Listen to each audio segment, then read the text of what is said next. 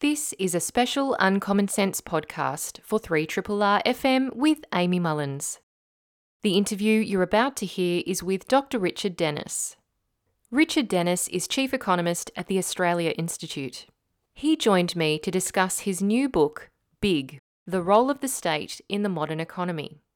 Richard and I talk about the story that Australians have been told for decades, that the less government spends, the better their lives will be. In true Richard Denniss fashion, he overthrows this outdated and incorrect narrative and tells us why we need to embrace the idea that the public sector can play a bigger and better role in improving our lives.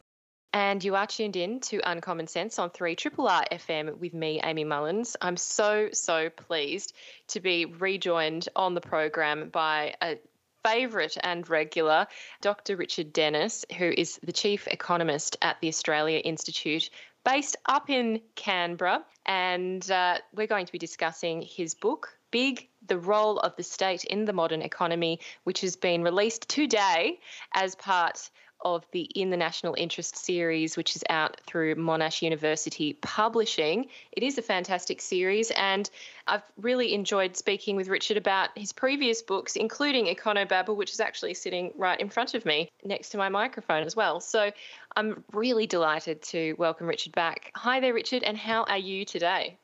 I'm very well, Amy, up here in Canberra, where we're currently convoy-free, but not quite COVID-free. But luckily, nearly everyone here is vaccinated, so, yeah, we're doing all right. Yeah, Canberra really is a standout, isn't it, at the ACT in general, in terms of vaccination rates and this kind of civic duty, civic-mindedness, it seems, to go and do the right thing.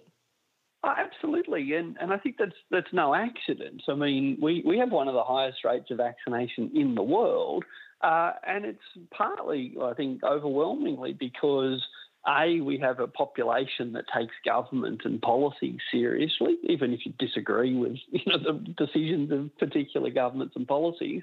But also we had exceptional leadership from Andrew Barr during COVID, including that while most states' leaders were talking about when we get to 80%, here's what we're going to do, Andrew Barr's messaging from day one was, we need as many people as possible to get vaccinated as soon as possible. And if you want to visit your loved ones and if you want the pubs to open, then you should go and vaccinate now, because there is no magic number. But what he was telling us all along was the quicker we got vaccinated, the quicker we would be able to get back to normal. And rather than set that once 4 in 5 of you have been vaccinated, things will get better, and a lot of people sat around thinking, well, I'm not anti-vax, but I'm happy for other people to get the jab. Because of very well-managed rollout of vaccine and very good public health messaging, we're one of the most vaccinated places in the world with, in turn, so far so good, much better health outcomes than a lot of places. Absolutely. And I do remember Andrew Barr being the first really to say that we need to get our youngest vaccinated. And because they weren't yet eligible and it hadn't been approved for their age group, he was even suggesting, maintaining certain levels of public health requirements so that we could ensure that those people who weren't yet able to get vaccinated could in a safe environment. So, I mean, he really has shown a lot of leadership that even the more progressive states didn't, in terms of suggesting that we should be able to provide a child the ability to avoid infection before they get vaccinated. Absolutely, and vulnerable groups within our community, including the disabled, including people who English as a second language might not have got the information as soon or as clearly as others. Andrew Barr was adamant all along that we're collectively not opening up and exposing those groups to risk until we've done everything we can to minimise that risk. And, big picture, I guess, what it really shows is that governments really can and do make a positive difference to our lives. And done well, government and policies literally save lives. But, of course, done badly, you get what we saw in Sydney over summer with, really just a complete collapse in the testing system because the policymakers that wanted to let it rip didn't bother to put the work into preparing for the inevitable consequences of their own choices. Like, they were surprised by their own decision making. I mean, you really can't get much dumber. Yes. Well, I think the height of it, well, there are many heights actually, or lows, I should say, but one of them was certainly the fact that the New South Wales government had announced to everyone before the wave and before the holiday period that they would be reducing PCR testing so much across the board. And The Guardian reported this and actually calculated how many sites would have reduced hours, knowing that things would surge, knowing that they'd just lifted mask wearing and all these other type of requirements, and they were removing all these hours and capacity out of the testing system, knowing that there would be a surge. So, I mean, it was literally an own goal. So many of the decisions that the government was making were set up to make worse a situation that doctors and immunologists and scientists literally warned about way in advance in November and early December. So it was kind of shocking to me to see such a slow-moving train crash. Oh, absolutely. And I think the last time I was on your show, I was talking about the essay I wrote for the Monthly on how the COVID vaccine rollout was, one of the biggest disasters in Australian public policy history. Well, that was before the testing disaster and the Let It Rip disaster over Christmas. And, as I said, it's one thing to get surprised by the predictable. It's entirely an order of magnitude worse to get surprised by the consequences of your own decision-making. And Scott Morrison at the Press Club last week said that, yes, he might have been a little bit optimistic about Omicron in December. Australia has had the advantage of a little time machine when it comes to COVID, and that is we can look at Europe and we can look at America, and what's happening there usually happens here a month later. So, to be surprised by what happened with Omicron, you had to literally be blind to what was happening overseas and deaf to what the health experts were telling us here. But, this is the thing about a democracy. There's nothing in the Constitution that says we have to be nice. There's nothing in the Constitution that says our leaders have to be smart or kind. And indeed, there's nothing in the Constitution that says people shouldn't be corrupt. Which is obviously why this government doesn't want to set up a federal corruption watchdog. It's under no constitutional obligation to do so. Democracy only works when we care about it, and democracy only works when we actually have high expectations for those that we elect to high office. And Scott Morrison and Dom Perrottet think that what they did over summer was good enough. And really, it's up to Australians of voting age to decide whether it was or not, because clearly Scott Morrison thinks that what happened over summer was good enough. Yes. I mean, this is kind of highlights your book so well, is this idea of the role of government and when does government intervene and what kind of role does it play. And at the moment, we're looking at a very reactionary role and a small role and a very kind of reluctant role. So with that in mind, and obviously that as a starting point, maybe we'll jump into your book and the kind of other role it could play if we weren't in the current situation we're in now, because clearly things can change. We can choose to change it, but we need to have this conversation first. So I wondered if we could start there and maybe if you could just give us your reflections on this reactive type of role of government that we've seen from the coalition, which we're clearly not going to see change in any new sense. This is going to be an ongoing strategy for them, and it's certainly something they're doubling down on. Oh, look, absolutely. And I guess, I'll kind of summarise the point I'm making in the essay in a sec. But big picture, we have to separate the rhetoric of small government from the reality of small government. So I'll talk about the rhetoric first, and that is that we've been told for decades that the smaller we make the public sector, the more efficient the economy will be, the wealthier we will be, and the happier we will be. So our whole language is to kind of conflate the size of the state with the efficiency of the economy. We talk about the burden of taxes. We talk about the efficiency of market. Like everything rhetorically about the Australian economic debate starts from the premise that governments are inefficient and that the less of things they do, the better. Now, we obviously don't think that when it comes to ambulances or fire brigades. We don't think about it when it comes to the police. Not even the Conservatives seem to want to privatise the police just yet. But also, if we look around the world, we see that, Australia has one of the highest reliances now on private schools than any country in the developed world. I mean, far more kids go to private school in Australia than in the US, for example. Similarly, we now take for granted that when you go to the doctor, you'll need your credit card. When you go to the pharmacy, you'll need your credit card.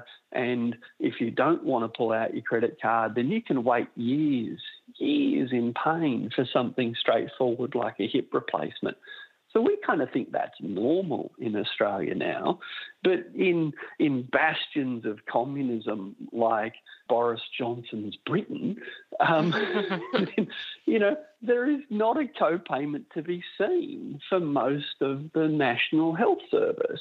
And then, of course, countries like Norway and Sweden and Denmark and Finland, the countries with much higher levels of productivity than Australia, higher incomes than Australia, by all objective sort of economic indicators, they have stronger, better, richer economies than ours. They also have much higher taxes than ours and much heavier reliance on the public sector. So whether you're talking about the Nordic model or whether you're talking about, I don't know what you'd call Boris Johnson's model, but successive governments in the UK, including Thatcher and including all of the Tories, they haven't come anywhere near the Australian reliance on fee for essential health services. So rhetorically in Australia, we talk about small government having to cut. We've talked about this for decades. Australia's probably more obsessed with budget deficits than any country in the world.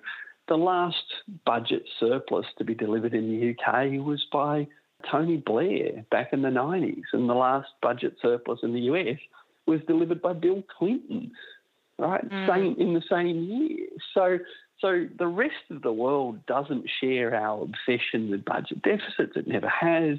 Doesn't share our obsession with slashing public spending and putting user charges on everything. This is almost uniquely Australian. But then there's the reality. The current coalition aren't into small government. They're just into cutting spending on things like public health, public schools, public transport. This government is spending record amounts of money on its friends, whether it's enormously expensive JobKeeper assistance to businesses that were growing during the crisis, or cancelling a $90 billion submarine program to replace it with an even more expensive nuclear submarine program. And when Scott Morrison was asked how much will it cost, he said, we'll spend whatever it takes. Just Google how much people in Australia are spending to build prison camps in Nauru to deter refugees. So while we have this rhetoric of small government and penny pinching when it comes to aged care nurses or free rat tests, we couldn't possibly afford to give free rat tests to people, but $40 billion in JobKeeper assistance, no problem. Or you want to spend billions of dollars a year locking up and deterring refugees, no problem. So the rhetoric is always small government, but in reality, they spend lots of money on the things they want to spend lots of money on, including, of course, car parks and shooting ranges and anything else in a marginal seat that they think will win them a vote. Yes. And it's quite amazing that they kind of get away with this rhetoric to the extent that they do, given just how significant the distance is between their rhetoric and the reality. And there's a really fantastic section in the book about deficits, and you just mentioned government spending and deficits. And I did want to just read it out because I think it was just so pertinent to what we've just heard. And you were saying that the government and governments have grown in size and power in Australia, and that this is not a new thing. And we recall all of the various previous governments like Whitlam and Keating, and you highlight their deficits in comparison to where we currently are and share some comparisons. So you say that Whitlam delivered a budget deficit equivalent to 1.8% of GDP, which is tiny compared to the deficits delivered by Paul Keating in 1991-92. That was 4.1%, by Joe Hockey at 2.4%, and by Treasurer Josh Frydenberg in 2020-21. Their budget deficit is equivalent to 7.8% of GDP. So comparing Whitlam at the beginning there from 1.8 to the current day of 7.8% equivalence, I mean, that is ridiculous that we kind of hold up Gough Whitlam, who, has created these nation-building projects that, he came in expecting, as you say, to deliver a deficit because he was seeking to create change, and this required investment. And then we're hearing from our Treasurer, who's out attacking Labor at the moment, saying that Labor spends so much and, we're the only sensible economic managers. And I guess I'm wondering, what are they spending their money on? Like, as you said, it is their mates, but like, how can we achieve so much under someone like Gough Whitlam, and then all this money is going where exactly, Richard? Oh, well, good question. Luckily, it's all hidden in a top secret document called the Commonwealth Budget. Yes. So I'll answer that in a sec. But look, yeah, you're spot on. And let's be crystal clear. Josh Frydenberg will never deliver a budget surplus, and Josh Frydenberg will never deliver a budget deficit that is smaller than the one and only deficit that Gough Whitlam ever delivered. All right, so the idea that 50 years after Gough Whitlam was around, we're still kind of saying he's the pin-up boy for profligacy. Come off it. He was a tight ass by modern standards. Yeah. Right? He was stingy. So, yeah, our rhetoric is so out of whack with the reality. Why is that? Look, it's partly because progressives, I don't know why, and I've written about this, for years, including in my quarterly essay, Dead Right.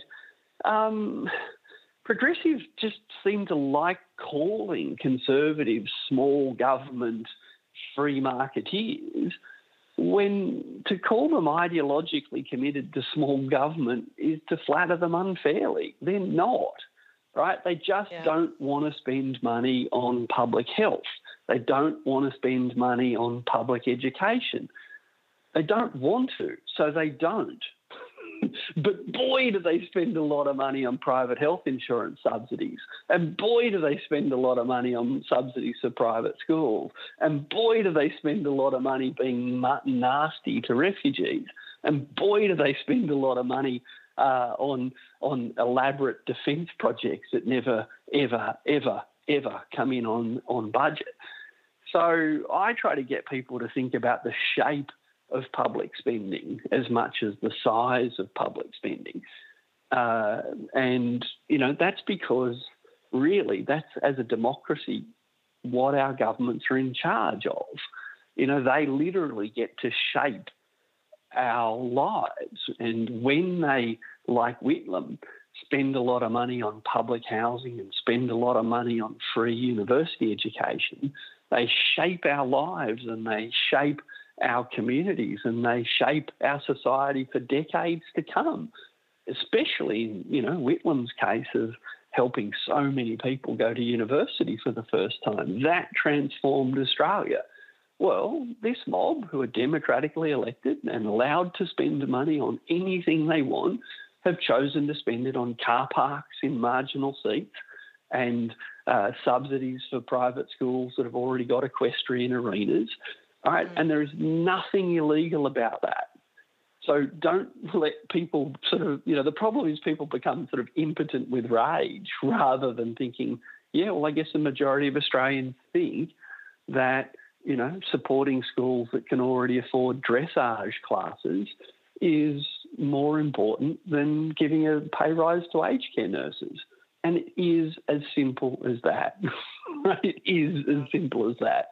It's the government of the day that drafts up the appropriation bills and puts them before Parliament, and Parliament then votes on what to spend money on and what to cut spending on. And it's as transparent and crystal clear as that. There's no ideology at play. It's just this government is good at talking about how it thinks we should cut government spending while shoveling enormous amounts of money onto their friends. And it does also, make me think about the political culture of Australia and also the political history of Australia. And I mean, I recall reading and talking to Laura Tingle about one of her quarterly essays, Great Expectations, which was talking about what the Australian population expect from governments and what they expect their role to be. And this is obviously clearly something that you pick up in this book as well. And this is a book that is trying to spur on the conversation about, well, what do we actually expect? And you talk through in this book about countries like Finland, Norway, Sweden and Denmark, those Nordic countries. And I think that people often assume or believe that because they're so far away, they're very distant, it's cold over there, they have different cultural behaviours and expectations and ways of doing things, that surely Australia is just too different. Our political culture is too different. Our ways of thinking socially about societies are too different, and therefore what could we possibly learn from them? But you really do highlight the fact that that's kind of a bit of a misnomer, and obviously there are clear cultural differences, but that doesn't mean that we can't learn lessons such as the fact that they have higher productivity growth without cutting spending on health and education and privatising infrastructure. So I wonder, could you take us through your thoughts on that, particularly kind of making these comparisons about what we expect as a population from our governments and, whether you think that's changing or has changed in Australia and those kind of cultural concerns? Yeah, no, great question. And of course, Australia is culturally different from Norway and Denmark. Of course we are. But you know what? We're culturally different from China as well. But for decades, we've been told that Chinese people get lower wages than us, so that's why we can't have a wage rise. Australia used to be, and I think still is, culturally different from the US. But that hasn't stopped business leaders and politicians in Australia for decades saying we need to change our industrial relations system because, we need to ape the US system with very low minimum wages and all sorts of things. So, look, our business leaders and our political leaders draw on international comparisons whenever they want. And whenever they've wanted, they have chosen to find comparators that have said we have to cut wages in Australia, we have to reduce conditions, and we need to cut taxes and we need to reduce government spending. So apparently it's perfectly okay, indeed it's responsible for business leaders and political leaders in Australia to compare us to countries that have got smaller governments and less protections. But it's heresy to say, could we maybe compare ourselves to the richest countries in the world with the highest rates of productivity growth and literally the happiest, the self-reported happiest populations in the world? Apparently we have nothing to learn from comparing ourselves to literally the most successful economies in the world. Now, as an economist, I think that's odd. As a citizen, I think that's odd. But I tell you what, it is heresy, as you said, in Australia to say, well, hang on, if they can do it in Norway, why can't we do it here? And the nonsense that comes back from people who just want to cut taxes and just want to spend less on public schools and more on private schools and less on public hospitals and more on private health insurance, the contempt with which bringing up the UK's NHS or the Finnish education system is treated in Australia is staggering. But, if something exists in another country, then it is possible. Let's just stop pretending. Let's just stop pretending that we can't do these things when, of course, we can. We've just collectively chosen not to. And what really irritates me is that the people who chose not to, the people that led us down this path, rather than admit it, kind of pretend that they didn't have a choice and that we didn't have a choice. You know, you'd at least think they'd be proud of what they've done, but they're not. They're ashamed. That's why they don't want us to look at Norway or Denmark or Finland or France or Germany. You know, Germany doesn't just have free higher education, free degrees for Germans. Germany offers free degrees to refugees that come to Germany. Yeah. Right? So the internet does exist, and the policy opportunities in Australia are far bigger than, you know, our media or public debate allow. But a quick look at how other countries organise themselves, you'll see that, Australia could be quite a different place, if we want it to be. Maybe we don't. Maybe we like the one we've built. I don't, but it's a democracy. No. I'll go along with what everyone else wants. Well, it's true, though. It's really true that we talk about what things cost and how unrealistic it supposedly is when we don't actually consider what the outcomes could be, just how much of a transformation this could be for any person in Australia. You know, the idea that not having the HECSTET burdening you, the idea that you can choose whatever kind of vocation you like without that input from government about which degrees we should be doing, the idea that we might feel financially secure enough to be happy, to make good choices in our lives, to have better mental health and well-being. This is the kind of thing that if we make these choices, there are real life changes for pretty much the whole of society. And I guess that is what is inspiring about politics for many when they start out thinking, I can change Australia, I can change the world. And then we get bogged down in these, as you say, preoccupations with costings and modelling and what's everything going to cost in the minutiae. And of course, costs matter, but this seems to really just shut down any kind of vision that we once did have. And we certainly did have vision in Australia before. So do you think that there are any politicians left up there in Canberra, Richard, who do have that fire in their belly and inspirational motivation left? Oh, absolutely I do. And I don't think they're confined to one party. Look, you can't have a democracy without politicians. Let's be clear. So every time we attack politicians collectively, what we're actually doing is attacking democracy, which is, of course, you know, what the protesters were doing up here in Canberra on the weekend. So when you say they're all crap and they're all hopeless, what you're saying is democracy doesn't work. What's the point? Well, I'm nowhere near that. I think democracy really is the best idea we've come up with. And I don't doubt for a minute that politicians from all sides get into politics because they do want to make a difference. But just like a fish can't taste the water it swims in, it's very hard for politicians individually to say, you know what, everyone in this building is kind of in the thrall of some shit ideas. And we're all so collectively pessimistic.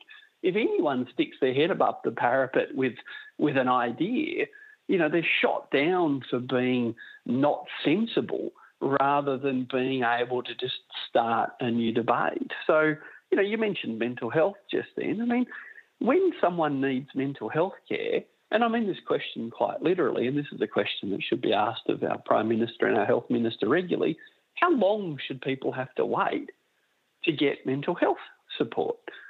Like 5 minutes, an hour, a day, a month? What is good enough? Now, if, and it's a big if, but if we wanted to design a mental health care system that worked for people, our starting point would be, what does good support look like? And then you would work backwards from that to say, well, how much is that going to cost and what's the most efficient way to organise it? Imagine if we treated mental health care like we treat the ambulance service. You call an ambulance, you expect someone to come. How come? Well, because, you know, hearing that it's a tough time right now and things are busy doesn't help when you've had a heart attack or when you're bleeding to death. So when someone calls Lifeline and needs help, I reckon they should probably get help about that fast. But we're not allowed to have that conversation in Australia. It would be fiscally reckless to start a conversation with, what would good mental health care look like, when the mature, responsible thing to do would be to say, oh, how big should the budget deficit be? Well, we've just watched a government give $40,000 million, $40 billion to businesses that were growing during the crisis, and when challenged on it, they went, yeah, it's okay, no biggie. $40 billion on that. We're about to introduce stage 3 tax cuts, which will give $9,000 a year in tax cuts to people earning over $200,000. $9,000 a year, total cost $15 billion per year forever. No one said where's the money coming from. But you want to talk about how long should people have to wait on hold, or how long should they wait to get in to see an actual psychologist? Oh, Richard, yes, this wouldn't be cheap. Well, how do you think this should be funded? Are you saying the deficit isn't a problem? Right, so I think there's lots of politicians on all sides that think we should spend more money on helping people in all sorts of ways, whether it's the quality of food in aged care or the waiting lists to get mental health care. But unfortunately, we've created a political culture where it's heresy to talk about these things in the big picture form, which is why I called the book Big. Exactly, yes. I'm talking to Dr. Richard Denniss, and we are talking about this book, Big, The Role of the State in the Modern Economy, out through Monash University Publishing. Richard, we've been talking about things that we want to spend money on or would like to spend money on, and I would argue should be spending money on. And we will often hear these pushbacks, which we've certainly been floating throughout this conversation about, oh, well, how much is this going to cost? Where's the money going to come from? Obviously, given that we have such a high spending government, there is plenty of money around to be spent.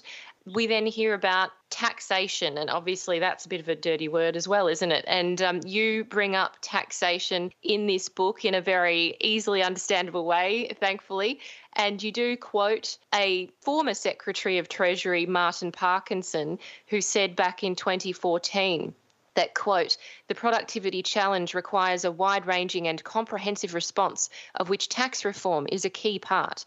Taxes, of course, detract from how efficiently the economy operates. But it's also important that this public debate, as with all good public debate, is grounded in the facts. Well, as you say, the facts don't show that taxes, quote, detract from how efficiently the economy operates. So I was, really intrigued by that quote, and then your subsequent discussions around taxation and comparisons with other tax systems around the world and how they create a system that does not disincentivize, to use such a terrible term, spending in the economy and engagement in work and attracting highly skilled workers to different countries. You do go through some really excellent examples, and I wondered if you could talk about tax a bit more. Yeah, well, let's take that quote. So let's be clear, Dr. Martin Parkinson has a PhD in economics. Dr. Martin Parkinson was the former Secretary of Treasury, the government department responsible for collecting tax. And Dr. Martin Parkinson said that the tax causes inefficiency and that we need to have a debate based on the facts. Well, here's a fact. Dr. Martin Parkinson is making that up. There is nothing in economic theory that says all taxes are inefficient. Nothing. But in the kind of Australian policy elite, sucking air over your teeth and saying, oh, yes, the burden of tax, we must lift the burden of tax to free Australians from the yoke of government to drive efficiency. This is what the big kids say to each other day in and day out, and then they preach down to the rest of us about this. And just to choose my words clearly, it is complete and utter crap. The most efficient, most productive, richest countries in the world are Sweden, Denmark, Norway, that have much higher taxes than Australia. Is a carbon tax inefficient? No. Does Martin Parkinson know that? Yes. Right? To suggest that taxes are inefficient is just absolutely wrong, but it's the kind of thing you say in Australia in polite, elite society, right? Usually no one will call you out the way I just did. So what do we know about tax? Well, there's the old quote, it's the price we pay to live in a civilised society. But economists know it's far more than that. We tax cigarettes and alcohol. Why? Well, because we want to discourage people from smoking. Do any economists think that's inefficient? No. Should we have a tax? On carbon pollution? Of course we should. Does Martin Parkinson agree? Yes, he just left that out of his little grab.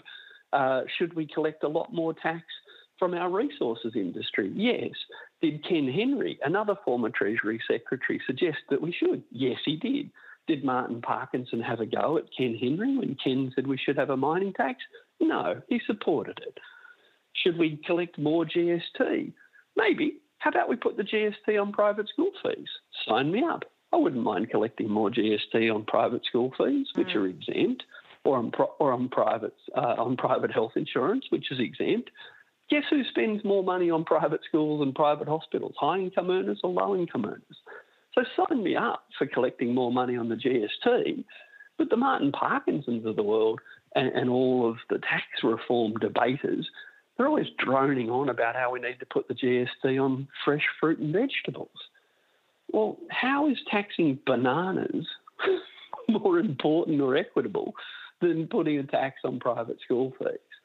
But say you want to put the GST on private school fees and you just pick the fight with power. Say you want to put the GST on bananas and cut people's income taxes, and you just made rich people happy. So, unfortunately, the debate about tax in Australia has been dominated by the interests of people who want their taxes cut. And that's fine. Headline, rich people call for tax cuts for rich people. Okay, fair enough. Don't blame them.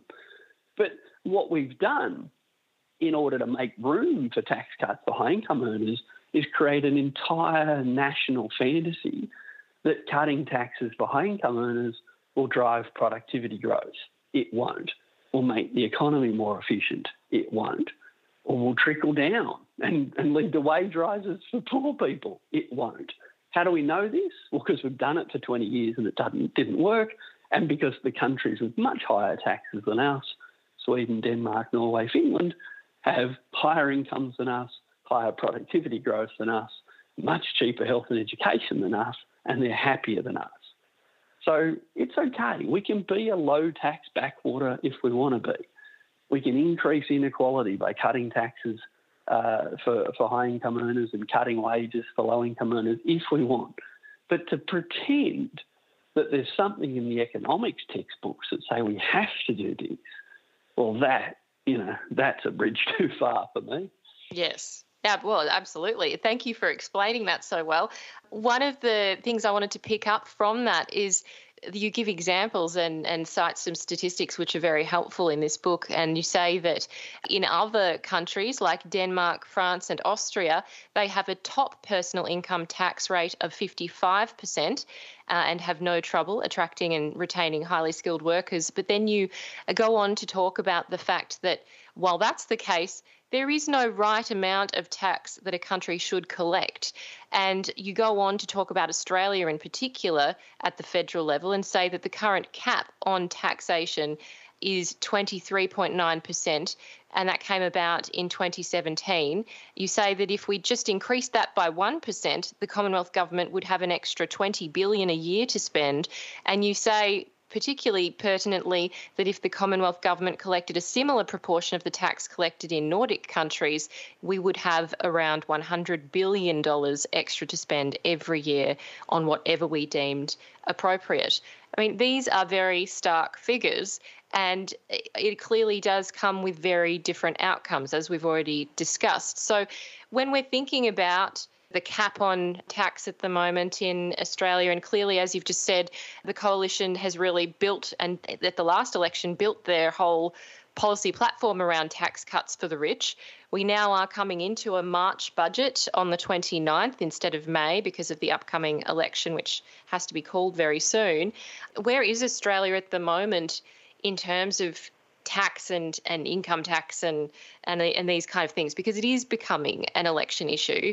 And we are seeing the coalition government, particularly the Treasurer, Josh Frydenberg, ramping up his quite ridiculous attacks on Labor, suggesting that because they have a small target approach, in his words, to this election, that they're going to somehow sneak in a death tax and they're going to sneak in a carbon tax and they're going to take away all of our money. So where are we at in terms of, I guess, this idea of the tax take in Australia and the caps that we've got, and what might change or could change if we really wanted to think more broadly, if there isn't some special magic formula of tax? Oh, look, according to well-known leftist organisations like the International Monetary Fund, the World Bank and the OECD, Australia is one of the lowest tax countries in the developed world. Now, sure, they could be all wrong and Josh Frydenberg could be right, but the fact is we have low taxes by international standards, and in turn we have a small public sector by developed country standards. This is just, that's what the data says. Now, is that right or wrong? Well, that's where economists have got very little to say. These are democratic choices. I mean, some people think that paying to have your food delivered to home is an outrageous indulgence, and some people think it's very convenient and you'd be mad to go to the shops and get it yourself. There's no right answer to how much money we should spend on takeaway food. There's no right answer on how much we should spend on getting it delivered or not. There's no right answer for whether we should drive expensive cars or buy expensive bikes or go on expensive holidays or buy expensive shoes. Economists tend to think that individuals should make that decision all by themselves. And the same is true for how we want to organise our country. If, like the Nordics or the Germans or the French or the Brits, you want to have a world-class health system that's great and free to walk in, then buy one. If you can afford it, why not? But we've collectively decided that either we don't want such services or we can't afford such services. And all I can say as an economist is, well, we can certainly afford them. We're one of the richest countries in the world.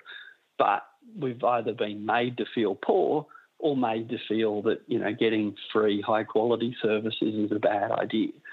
So, what should we do? I don't know. But we shouldn't tell each other stories or make things up about what we can and can't afford. I often say we can't afford to do everything we want, but we can afford to do anything we want. And we have to have that democratic conversation.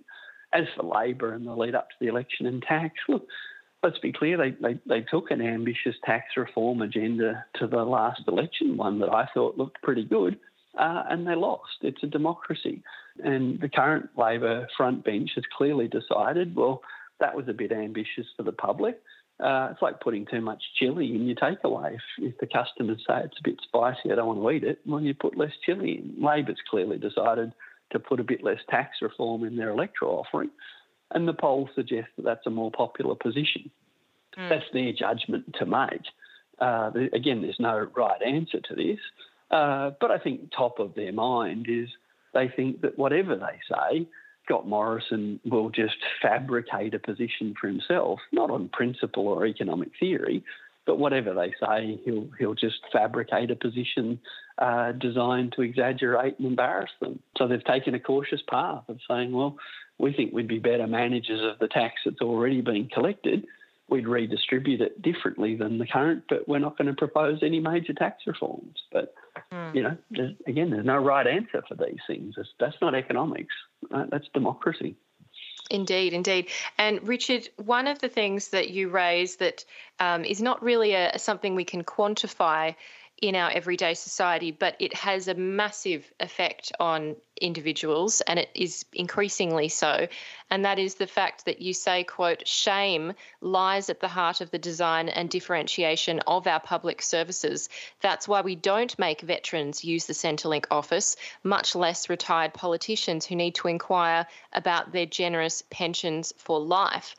that is something we certainly have discussed when we're talking about unemployment and how the government deals with unemployment issues and how people are supported when they have disabilities or chronic illnesses by government. And I wanted to bring in a quote that you share from that, as you might say, a communist, Robert Menzies, who said in 1944, and he was obviously the founder of the Liberal Party, I should tell anyone who wasn't sure who Robert Menzies is, he said, quote, "The moment we establish or perpetuate the principle that the citizen, in order to get something he needs or wants and to which he has looked forward, must prove his poverty, we convert him into a suppliant to the state for benevolence.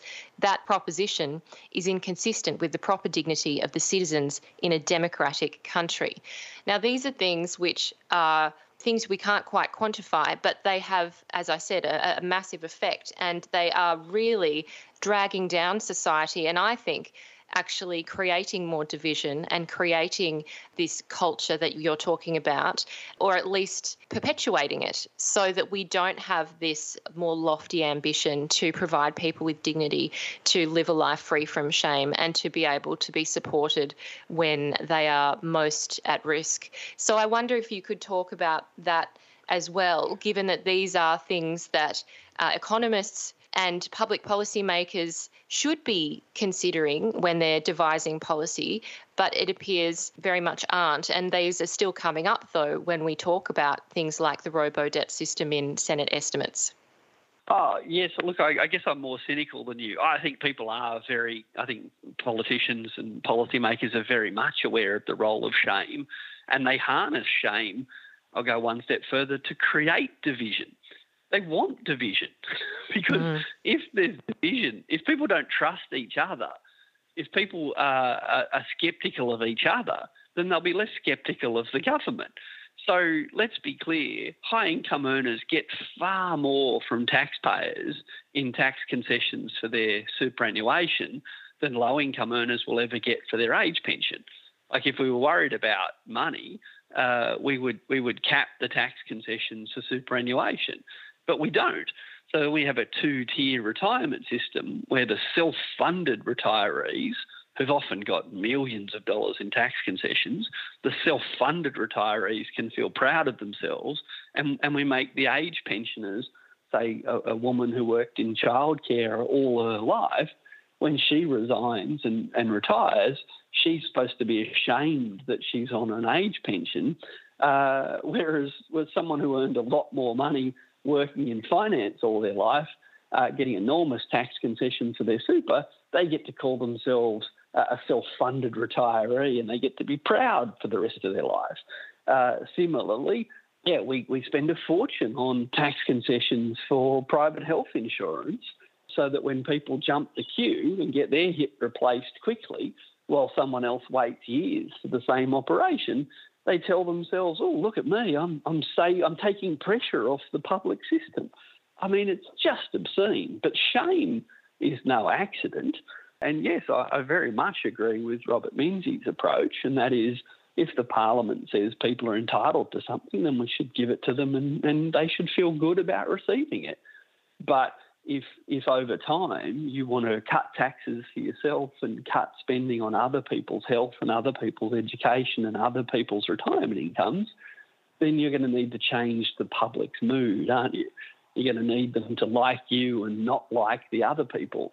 So why not heap scorn on other people for decades? Why not get everyone to think that the unemployed are lazy and that the aged didn't take enough good decisions early in their life? Why not build resentment and inherent criticism of those in need to help boost your case for getting a tax cut for yourself? None of this is an accident. Smart people are winning. Yeah, they certainly are.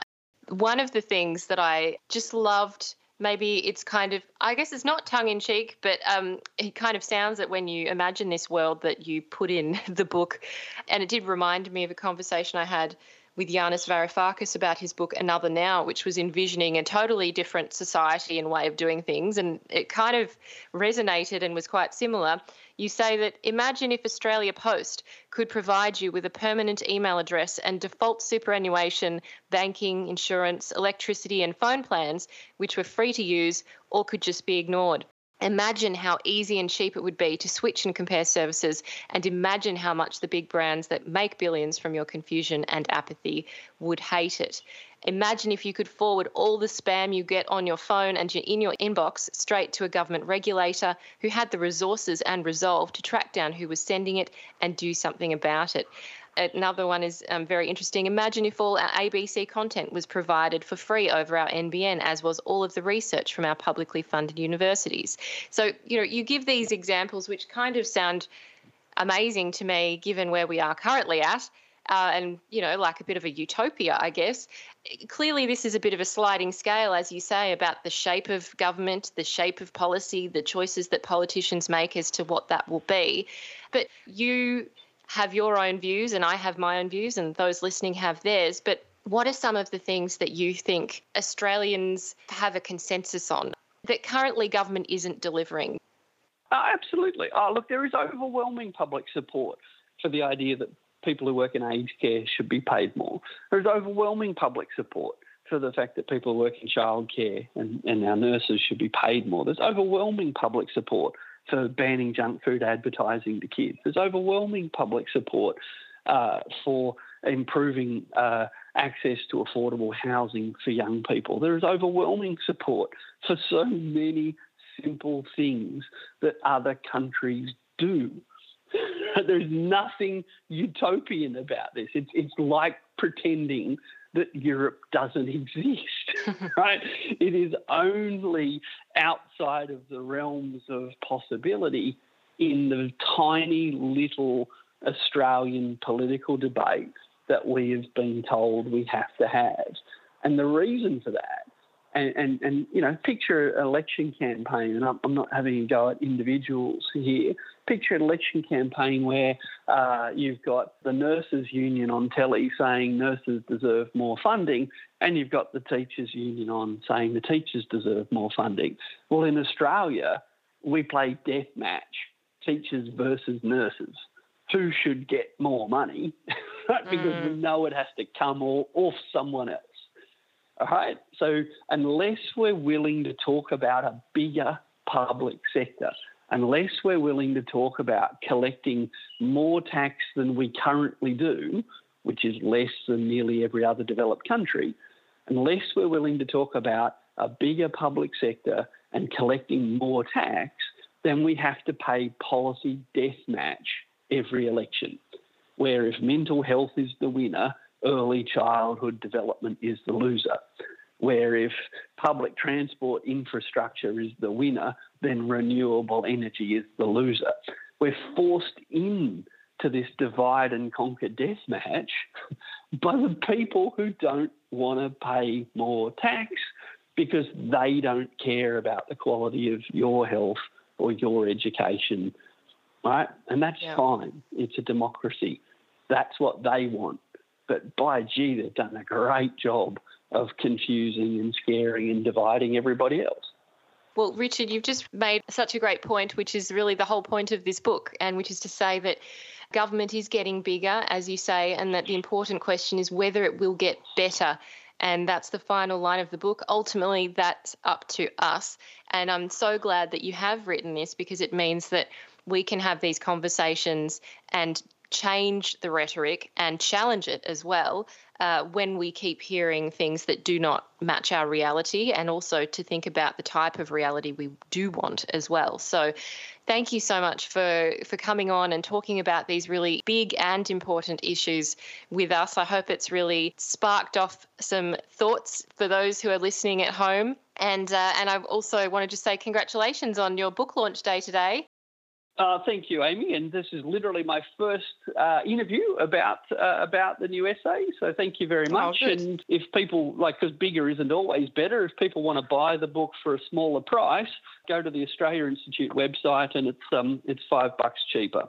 So, thanks for having me on. And, hopefully people think hard about what kind of country they want to have. And then we need to vote for people whose image for the country most closely approximates yours. There's nothing stopping us from doing it. We just don't seem to want it. Exactly. Well, there's never been a better time with a budget coming up and an election. So, let's keep that going and change the conversation. Thanks, Amy. I've just been chatting with Dr. Richard Denniss, Chief Economist at the Australia Institute, and you can check out his book, Big, The Role of the State in the Modern Economy. I'm Amy Mullins, and you've been listening to the Uncommon Sense podcast. Uncommon Sense is a radio show broadcast on 3RRR FM in Melbourne every Tuesday between 9am and 12pm.